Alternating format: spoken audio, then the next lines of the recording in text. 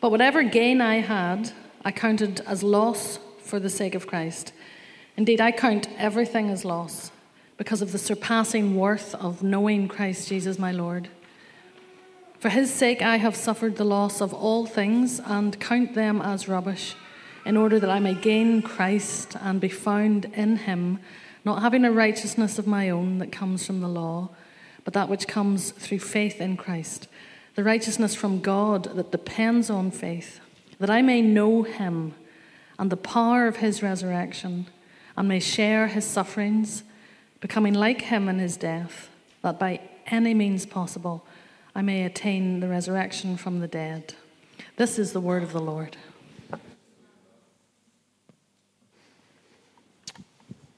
Good morning. It's going to be either really good or really bad when you've already been crying before you even get up to preach. So, just whenever Lucas mentioned that next Sunday is Sending Sunday, when we're heading off to launch Village South, I realised that it's actually happening. So apparently we're actually planting a church next week. Anyway, I can't talk about that right now. My name's Andrew. If you've never been here before, my name's Andrew. I'm one of the pastors at Village. As we kind of move into this season of launching our new church plant over in South Belfast, if you live over that way, if you're part of the community over there, you're more than welcome to be part of that, by the way. That's definitely open to you. But as we move towards that, we've been looking at our core values as a church. These 10 core values we have, these things that kind of, I guess a good way to put it is like what gives Village its villageness, like what makes us us. And John did a great job last week of just talking about grace for like 45 minutes, and I think it was really good for all of us. And today we're going to look at two more of these values. The first one, I think, is really the core value, which I guess would never change no matter where and when we were doing church. It's the one thing that should always be the core value. It's the reason we're here. It's the reason we do what we do. And this core value is so vital to us that we actually say as a church that the day that it's no longer important to us is the day that we close the doors, the day we stop doing church. And the core value that's going to be on the screen is pursuing Jesus. Let me read what this means to us. Jesus Christ is at the center of everything we do at Village. He is all we have to offer. The day that we stop pointing towards and pursuing Jesus is the day that we are done. Our lives truly begin and end with Jesus. We want to build a culture which orients around this reality as we encourage each other to pursue Jesus with all we have. Let me pray for us, because I feel like we need it. Father, help us to get our minds around this vast reality, that you are everything. Jesus, you are all. Open our hearts, Lord. Would our hearts just be fertile ground this morning as we listen to you and as we read from your word and hear from you this morning, Lord? We need your help. We need your help even to understand you and even to worship you. Be with us, Lord. Amen. This is the culture we want to create, a Village. At the end of the day, if we're not pursuing Jesus, then what are we doing, right? It's all about him. This is everything we do is pointing to Jesus. Everything we do should point to Jesus. The way that we do everything should point to Jesus. And not just church, all of everything is about Jesus, right? This is what the Bible tells us. The Bible tells us that at his resurrection, God has put everything under Jesus' feet. In other words, he's put him in charge of everything. He is Lord over all.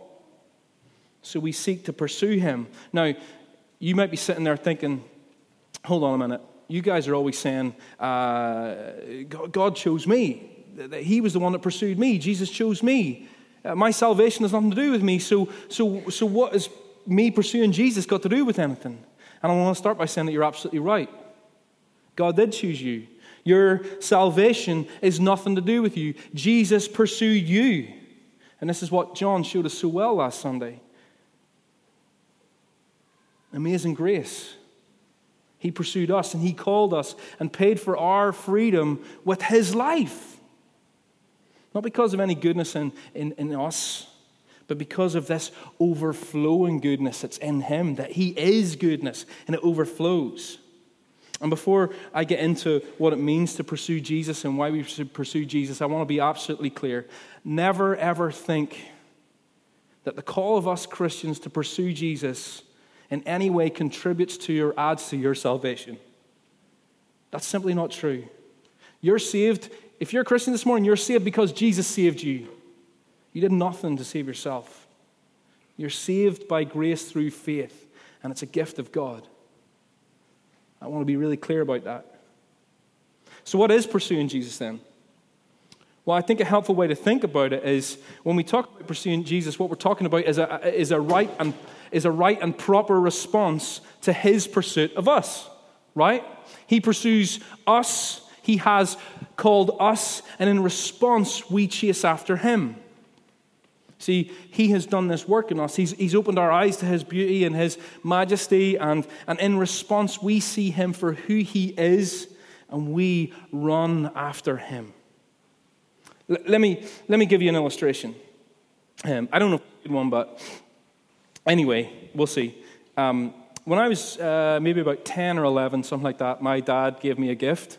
He gave me a fishing rod, which is, a good thing to give a boy. Or a girl, just I happen to be a boy. Now, I didn't do anything to earn it. It wasn't my birthday. I hadn't passed exams or anything like that. He just wanted to give me a fishing rod. And it was his joy to give me a fishing rod. Because he enjoyed fishing, right? And he wanted to share his joy of fishing with me because he loved me. And it was his delight to give me the fishing rod. And his delight to see me grow and enjoy fishing. I've never got very good at it, but I enjoy it.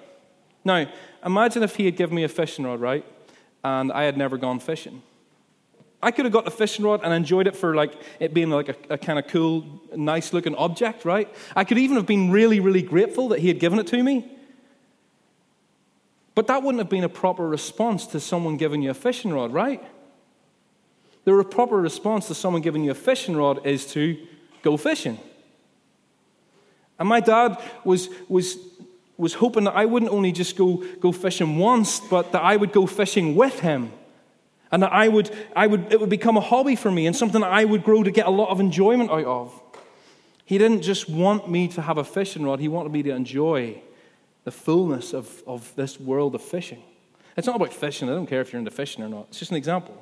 It's kind of like this with Jesus. He pursues us, he calls us, he gives us this gift of eternal life. Life in all its fullness, Jesus says. And the proper response is to pursue Jesus in all his fullness. I heard one person put it this way, to plumb the depths of our salvation. And so we need to remember this one thing before we get started here. Our pursuit of Jesus starts with his pursuit of us. Let me say that again. Our pursuit of Jesus starts with his pursuit of us. An old theologian has this, A.W. Tozer is his name, he has this book called The Pursuit of God. And in it he says this: we pursue God because, and only because, he has first put an urge within us that spurs us to pursuit. Let me say that again. We pursue God because, and only because, he has first put an urge within us that spurs us to pursuit. No man can come to me, said our Lord, except the Father which hath sent me, draw him. And it is by this prevenient drawing that God takes from us every vestige of credit for the act of coming. The impulse to pursue God originates with God, but the outworking of that impulse is our following hard after him. In other words, we only come to Jesus in the first place because God has drawn us to Jesus. There was nothing in us that wanted Jesus. It was God that drew us to Jesus, and the outwork of our being drawn to Jesus is that we follow him. We pursue him. I think that sometimes we can maybe fall into the trap of thinking, well, Jesus has pursued us. We found him, so we don't need to keep pursuing him, right? But it's not true. Think about the fishing rod. The initial gift is only experienced and enjoyed in as much as I use it and enjoy everything that fishing has to offer. Or think about my marriage. Imagine if on my wedding day, right, I just gave up, right? Haley's mine now.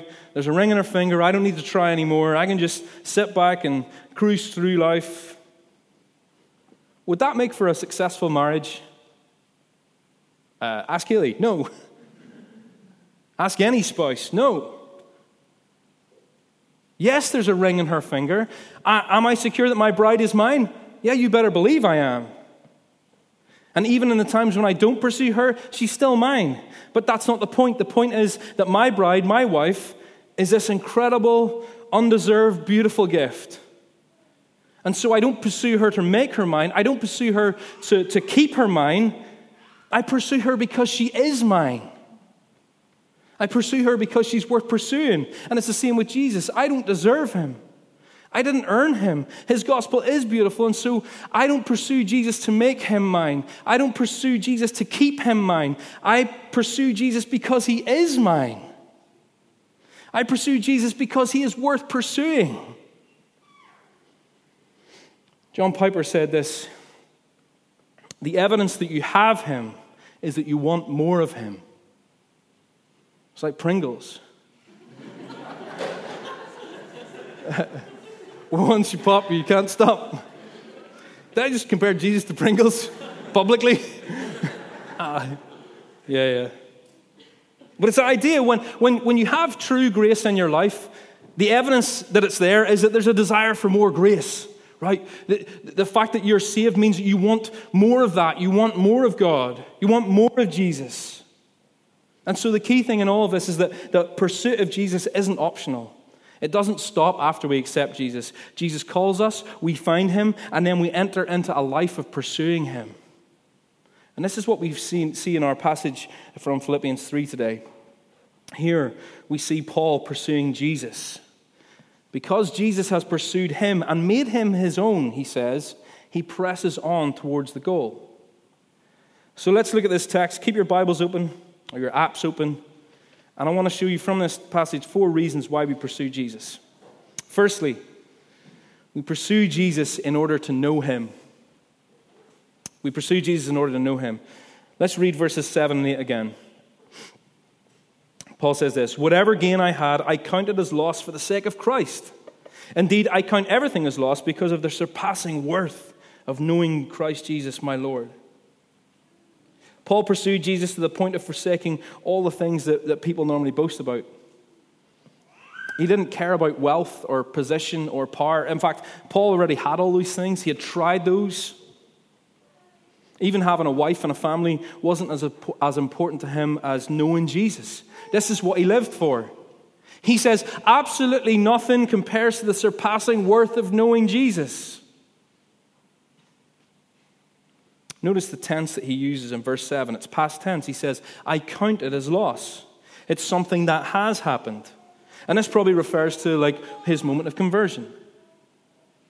In the moment that Jesus revealed himself to Paul on the Damascus road, Paul saw the beauty and the worth of Jesus. And it was so great that in that moment he counted everything else in his life as loss, as worthless compared to Jesus. But then in verse 8, he changes the tense. It turns to present tense. He says, I count everything as loss. So why is he doing this? Why is it a past tense or is it a present tense? Yes, it is. He has renounced everything, but he continues to renounce everything that hinders him from getting to know Jesus Christ more.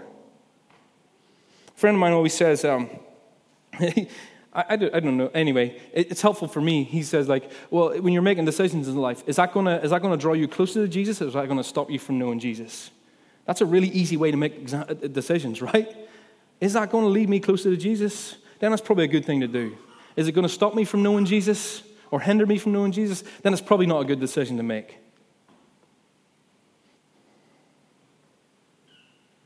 And why? Why does Paul say he renounces everything? He continually renounces everything that hinders him from getting to know Christ. Because knowing Christ is a value that surpasses everything else.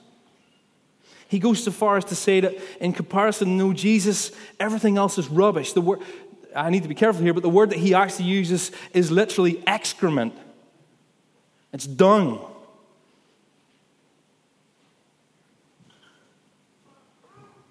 For Paul, in comparison to in Jesus, everything else, every effort, every treasure, every relationship, every other pursuit in life is completely and utterly worthless. And this is why we need to pursue Jesus. This is why at Village we want to create a culture of pursuing Jesus. Because to not pursue Jesus means that we don't want to know him. And to not want to know Christ is an insult to his value and his worth and his majesty. But when we do pursue Jesus, our reward is the joy of the fullness of life and the honor of Christ. Look at this prayer that Paul prays in Ephesians 3. He prays in Ephesians 3, 18 to 19, that we may have power to comprehend with all the saints what is the breadth and length and height and depth, and to know the love of Christ which surpasses knowledge, that you may be filled with all the fullness of God. Surpasses knowledge. This is the paradox of us as believers, right? The fullness of Christ can never be known, but yet we know him. We can, and trust me, if you're a Christian, we can and we will pursue Jesus forever, but we'll never truly grasp the depths of his love for us. Think about that for a second. You can't ever reach the edges of his love for you.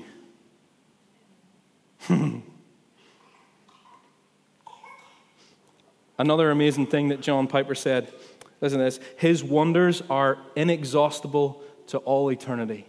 His wonders are inexhaustible to all eternity. Isn't that amazing? We'll be enjoying the fullness of Jesus' love for all eternity, and we'll never get to the end of it. For all eternity, and we'll never get to the end of it. His love is eternal.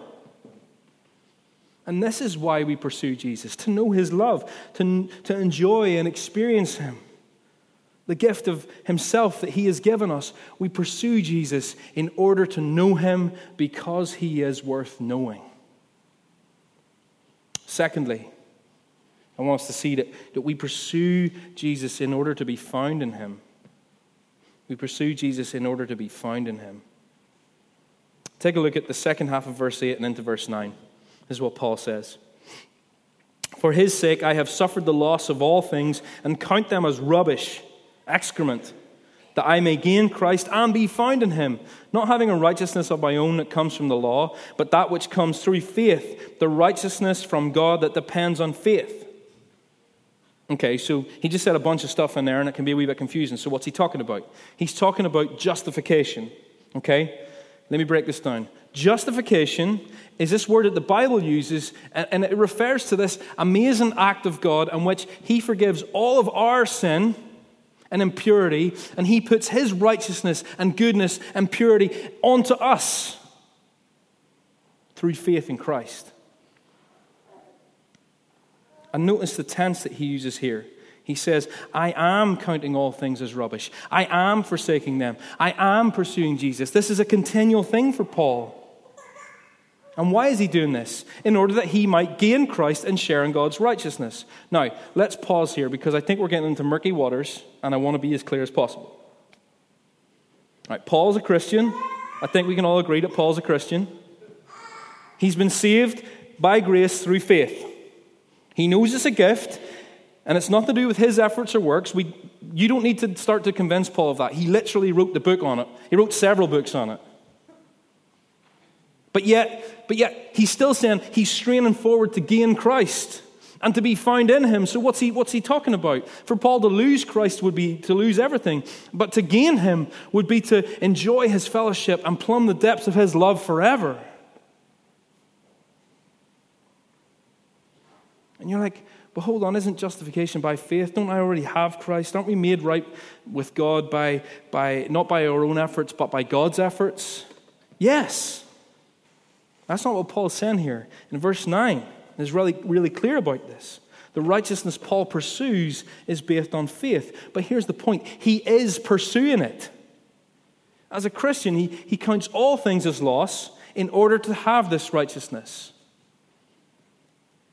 So there seems to be some kind of conflict here. There seems to be some kind of contradiction. So let me unpack it a wee bit. I'll start with this statement, and then I'll unpack that statement. And this is key. The faith which justifies is a faith which forsakes earthly values and pursues Christ. Let me say that again. The faith which justifies is a faith which forsakes earthly values and pursues Christ.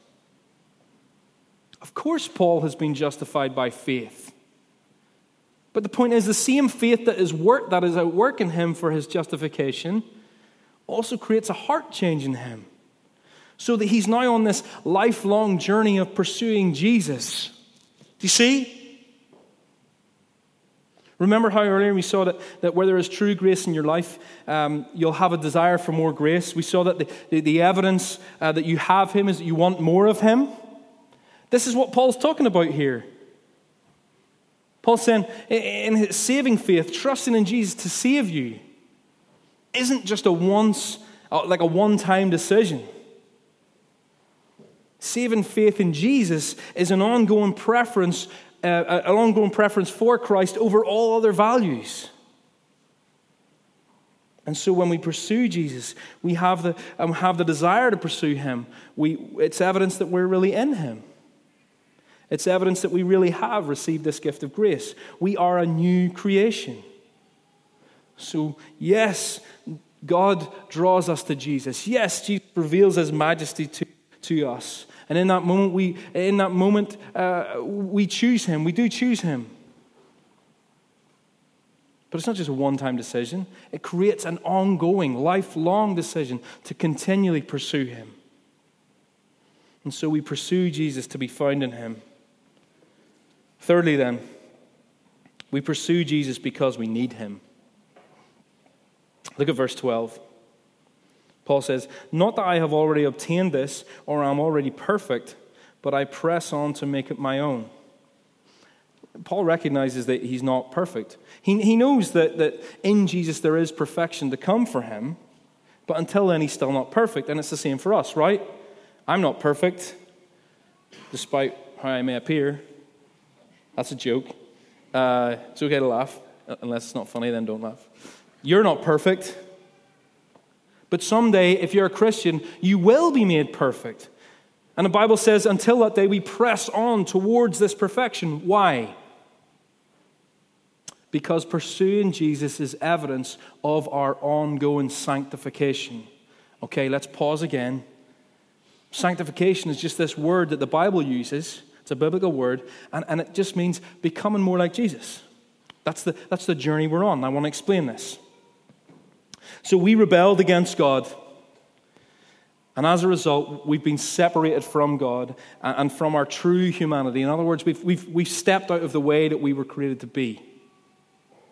And in that state, we were completely helpless to do anything to make that right. But in this act of incredible grace, think of what John taught us last Sunday. God the Son came to earth as the person Jesus. He was fully God and fully man. And as a man, he lived the perfect life. He lived in the way human beings were created to be, in the image of God. And so when we become Christians, we're redeemed by Jesus, and as we've already seen, we get a new nature. And as we grow in our faith, we begin to become more and more like Jesus. In other words, we begin to become more and more like how God created human beings to be, following in the way of Jesus, created in the image of God. This is what sanctification is. And this is why we pursue Jesus, because we can't become like Jesus without Jesus. If I'm an apprentice to a carpenter, because we're talking about Jesus, it has to be a carpenter, right? If I'm an apprentice to a carpenter, I can't learn how to be a carpenter without actually doing what a carpenter does. That wouldn't make any sense. It's the same for our sanctification. We can't become more like Jesus without following Jesus. We pursue him because we need him. Only Jesus, God and man, could live the perfect life, and we could never do that in our own strength. And so in every area of our lives, we pursue Jesus as our Redeemer and as our example. So how should we conduct ourselves at work? Pursue Jesus. How should we go about being a friend or a neighbor? Pursue Jesus. How should you live as a wife or a husband or a single person? Pursue Jesus. You see where I'm going with this? Want to know how to bring up your children? Pursue Jesus. Want to know how to conduct your finances in your business? Pursue Jesus. Because only He has the real and true vision for life. We pursue Jesus because we need Him. I love one of my favorite verses in the Bible is I say that a lot, I think. I love it all. Peter says to Jesus in John chapter 6, all his disciples are leaving him because they can't handle some of the difficult things Jesus is saying. And Peter just says, and Jesus says to them, are you guys not going to leave me too? And Peter says, to whom shall we go, Lord? You have the words of eternal life. See, Peter knew that there was no real life outside of Jesus. And the moment you start to think, I'm good, I got this, is the moment that you've stopped trusting Him. Is the moment that you think that you know better than your teacher. Is the moment that you think that you know better than the God of heaven. We sang it earlier. Jesus says, I am the way, I am the truth, I am the life. And He wasn't messing about. He was deadly serious. He is the way, He is the truth, He is the life. I want to speak to you if you're a Christian this morning in this room. I want you to grasp this. If you're a Christian this morning, your life isn't about you. Your life is about Jesus and bringing glory to Him. And the amazing thing is that when we do that, we actually find true life. We actually find life in all its fullness. So we pursue Jesus in order to know Him. We pursue Jesus in order to be found in Him. We pursue Jesus because we need Him. Finally then, we pursue Jesus because we're owned by Him. We saw earlier, we pursue Jesus because He has pursued us and has by faith made us His own. Look at verse 12 again. Not that I have already obtained this or I'm already perfect, but I press on to make it my own because Christ has made me His own. We started this morning looking at this false notion that if Jesus has pursued us and found us, then we don't need to seek Him anymore. But this isn't what Paul's saying here. This isn't what God says in His Word. Paul actually says the opposite. He says, actually, I press on in harder to gain Christ because Christ has already gained me. See, when Paul met Jesus on the Damascus Road and saved him, his life was completely turned around.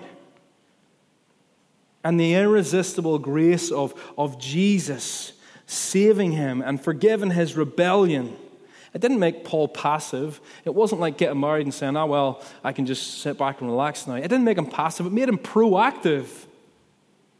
From that moment on, Paul was on a lifelong journey of pursuing Jesus. Look at verse 14.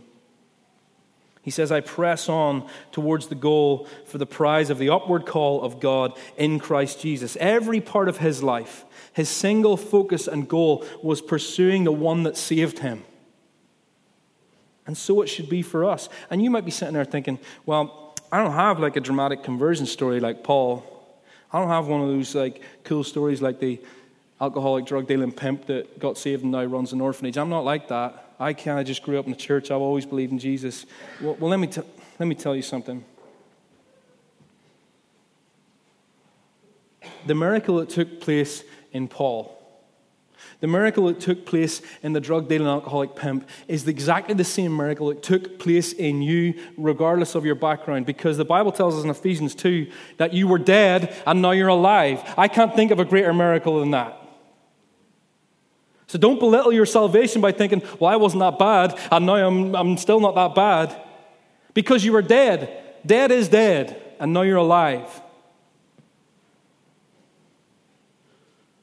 I think we can all agree that the right response to somebody giving you a fishing rod is to go fishing, or if someone gives you a car, the right response is, well, first to question the motives, and then to say, well, I should probably drive this thing. So what's the correct response to Jesus giving you life? To live it. To live it. To explore life to the fullest. And how do we do that? How do we truly live? By pursuing Jesus. You see, in raising us from death to life, Jesus has given us this greatest gift imaginable. He has made us his own. The same Peter that said, "To whom shall we go? You have the words of eternal life." Listen to what he says when he writes a letter to a group of churches later on in his life. He says this in 1 Peter chapter 2. He says, "But you are a chosen race, a royal priesthood, a holy nation, a people for his own possession, that you might proclaim the excellencies of him who called you out of darkness into his marvelous light." You were in darkness, and Jesus called you out of that into his marvelous light. Why? So that you can proclaim the excellencies of Jesus. That's what pursuing Jesus is. It's continually and consistently, in every aspect of your life, pointing to Jesus. Pursuing Jesus is living your life in such a way that your whole life declares Jesus Christ is Lord. Every area of your life says Jesus Christ is Lord, because I'll let you into a little secret.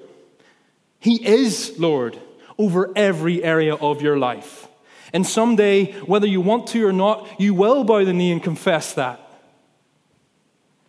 And so the challenge for us this morning, if you're a Christian, is does my life reflect that? Can this be said about my life? Do I live my life in such a way that points to Jesus, that is pursuing Jesus in every area? Does your life declare that Jesus Christ is Lord? The way you are with your friends, the way you are at work, the way you conduct your money, the way that you, everything. The list goes on and on and on and on. And this is what our other value is about this morning. Reconciliation and renewal. I'm going to read this as well. I think it should be on the screen for us. Reconciliation and renewal. In Christ Jesus, we are in the business of seeking his kingdom, which is one of redemption and restoration. The gospel is not just about soul saving, but whole life redemption. God is making all things new, present tense. Village is seeking to be a part of that story and passionately believe that this is good news. Good news for this island, for Belfast, and for the streets and neighbourhoods we live in. In a unique city where peace isn't taken for granted, where consumerism is becoming the religion of the masses, and where identities and relationships are unclear, we believe Jesus Christ is where new life is found. It's almost as if this was written by a preacher, huh? Hey, look. The kingdom of God is about redemption and restoration. God is here and now making all things new.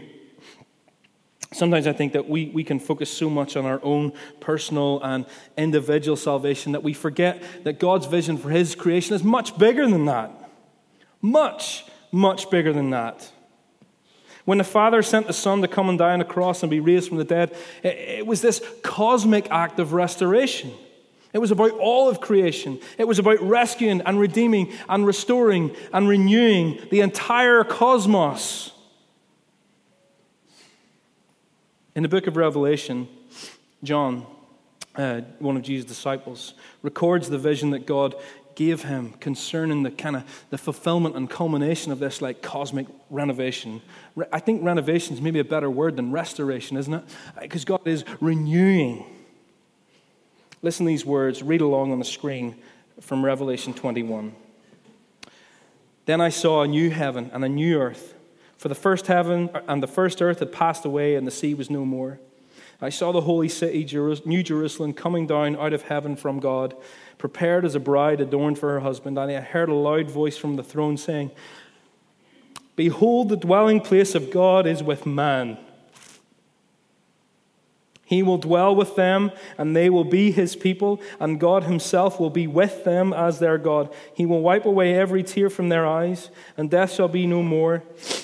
Neither shall there be mourning, nor crying, nor pain any more, for the former things have passed away." And he who was seated on the throne, Jesus, said, "Behold, I am making all things new." He said, "Write this down, I like how Jesus is like, John, write this down. For these words are trustworthy and true. Of course they are. They're coming from Jesus. And he said to me, it is done. I am the Alpha and the Omega, the beginning and the end. Did you hear that? That should give you chills. God is making all things new. A new heaven and a new earth. One where there are no tears of sadness. I'll probably still be crying because, doesn't take much, but just be crying like happiness all the time. There will be no sickness and pain. There will be no mourning because, listen, death will be no more. And when we pursue Jesus, this is the reality that we're pursuing. So in a very real and a present sense, reconciliation and renewal is about pursuing Jesus in our relationships and in our society, here and now, in the north of Ireland, in Belfast, in 2018. Listen, I don't know all of your political persuasions. I don't know if you're unionist or nationalist or conservative or liberal, Brexiteer or Remainer, and frankly, that really isn't my primary concern. Because when I read these words from Revelation about the reality of the kingdom of God, it just blows every other political system out of the water.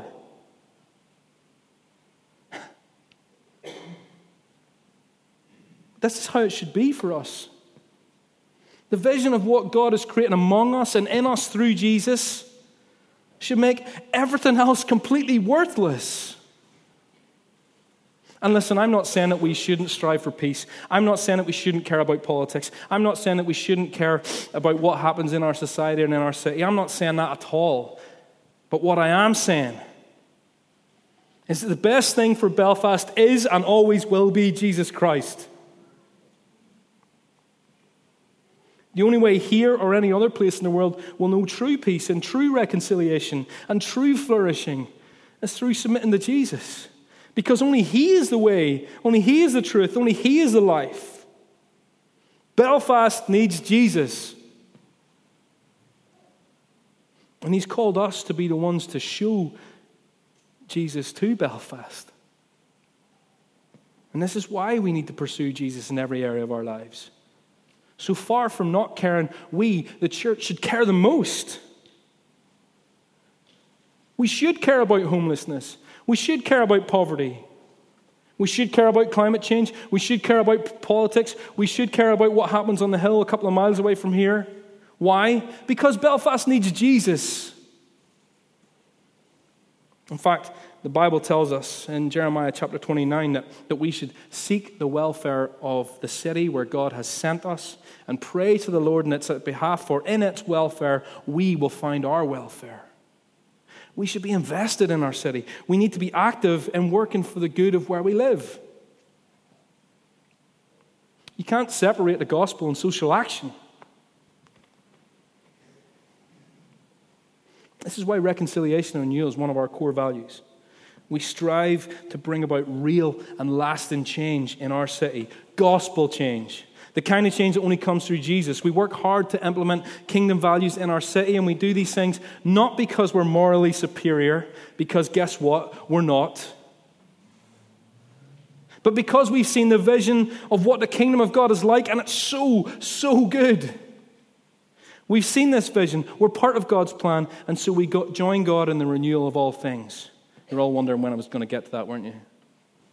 This is why we pray and why we live in Belfast as it is in heaven.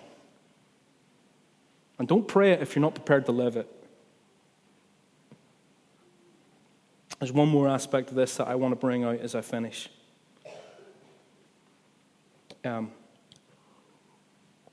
We strive for reconciliation and renewal because we've been reconciled to God and now walk in newness of life. Our final scripture for this morning. Maybe, I can't remember. I think it's our final one. This is his prayer, Ephesians 2, 13 and 14. This is what Paul says. He says, "But now in Christ Jesus, you who were once far off have been brought near by the blood of Christ. For he himself is our peace, who has made us both one and has broken down in his flesh the The dividing wall of hostility. What's Paul talking about here? Well, he's speaking into a divided society, a divided community. He's speaking into this racial and religious tension that exists between the Jews and the Gentiles. And what does he say when he's speaking into this divided community? He says that those who are in Christ Jesus, those who are Christians, from any side of any political or religious divide, it doesn't matter, because you were both far off from God, and through Jesus have been brought near to God, and it's only because of that you can be reconciled to one another.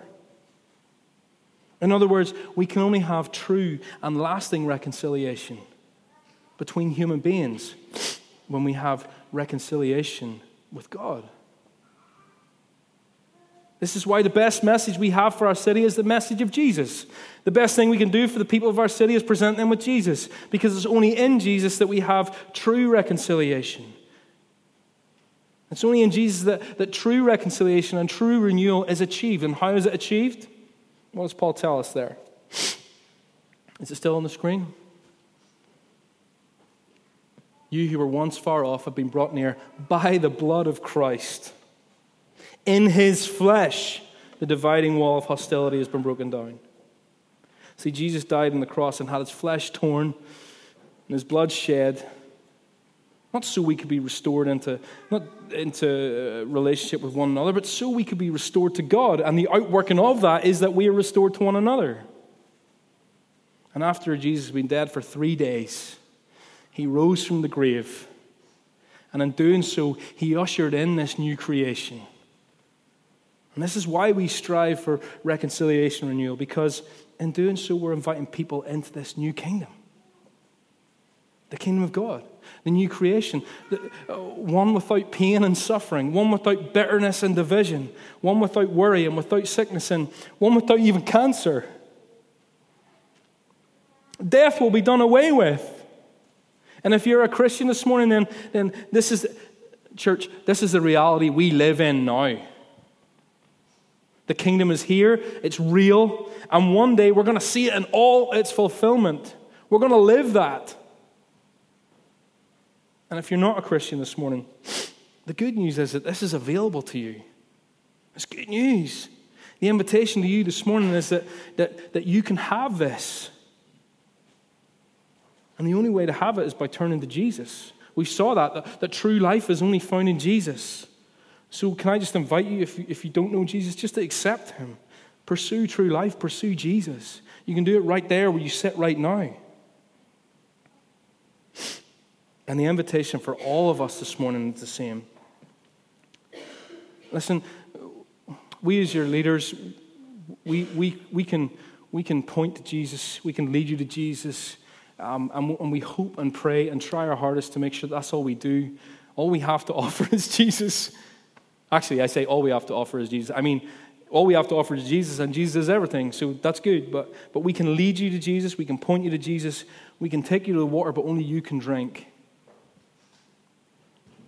So can I just invite you, as I finish this morning, just to pursue Jesus, because everything else is worthless.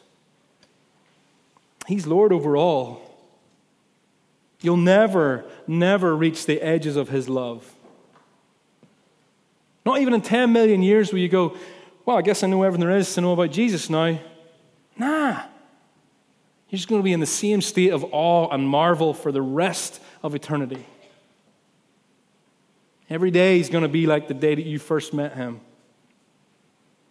So pursue Jesus. Let's pursue Jesus and go after him hard.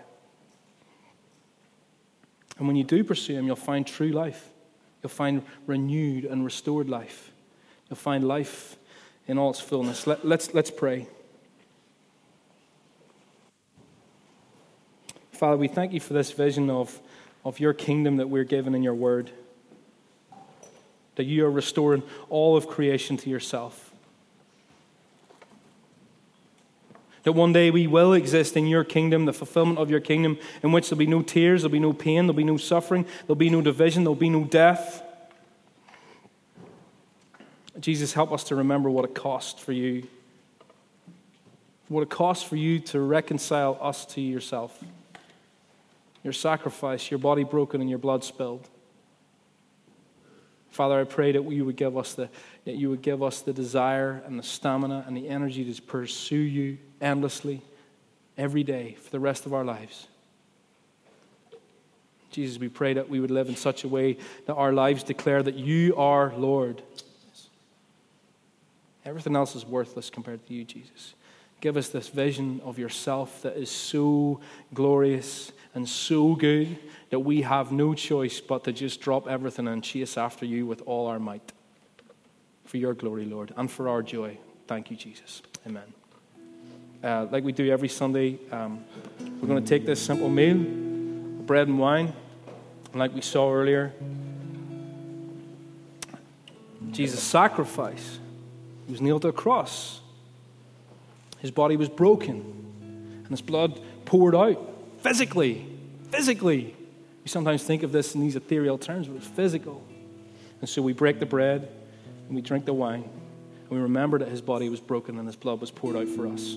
If you're a Christian, come forward. There's going to be a station here and a station here, and we would love to share that meal with you.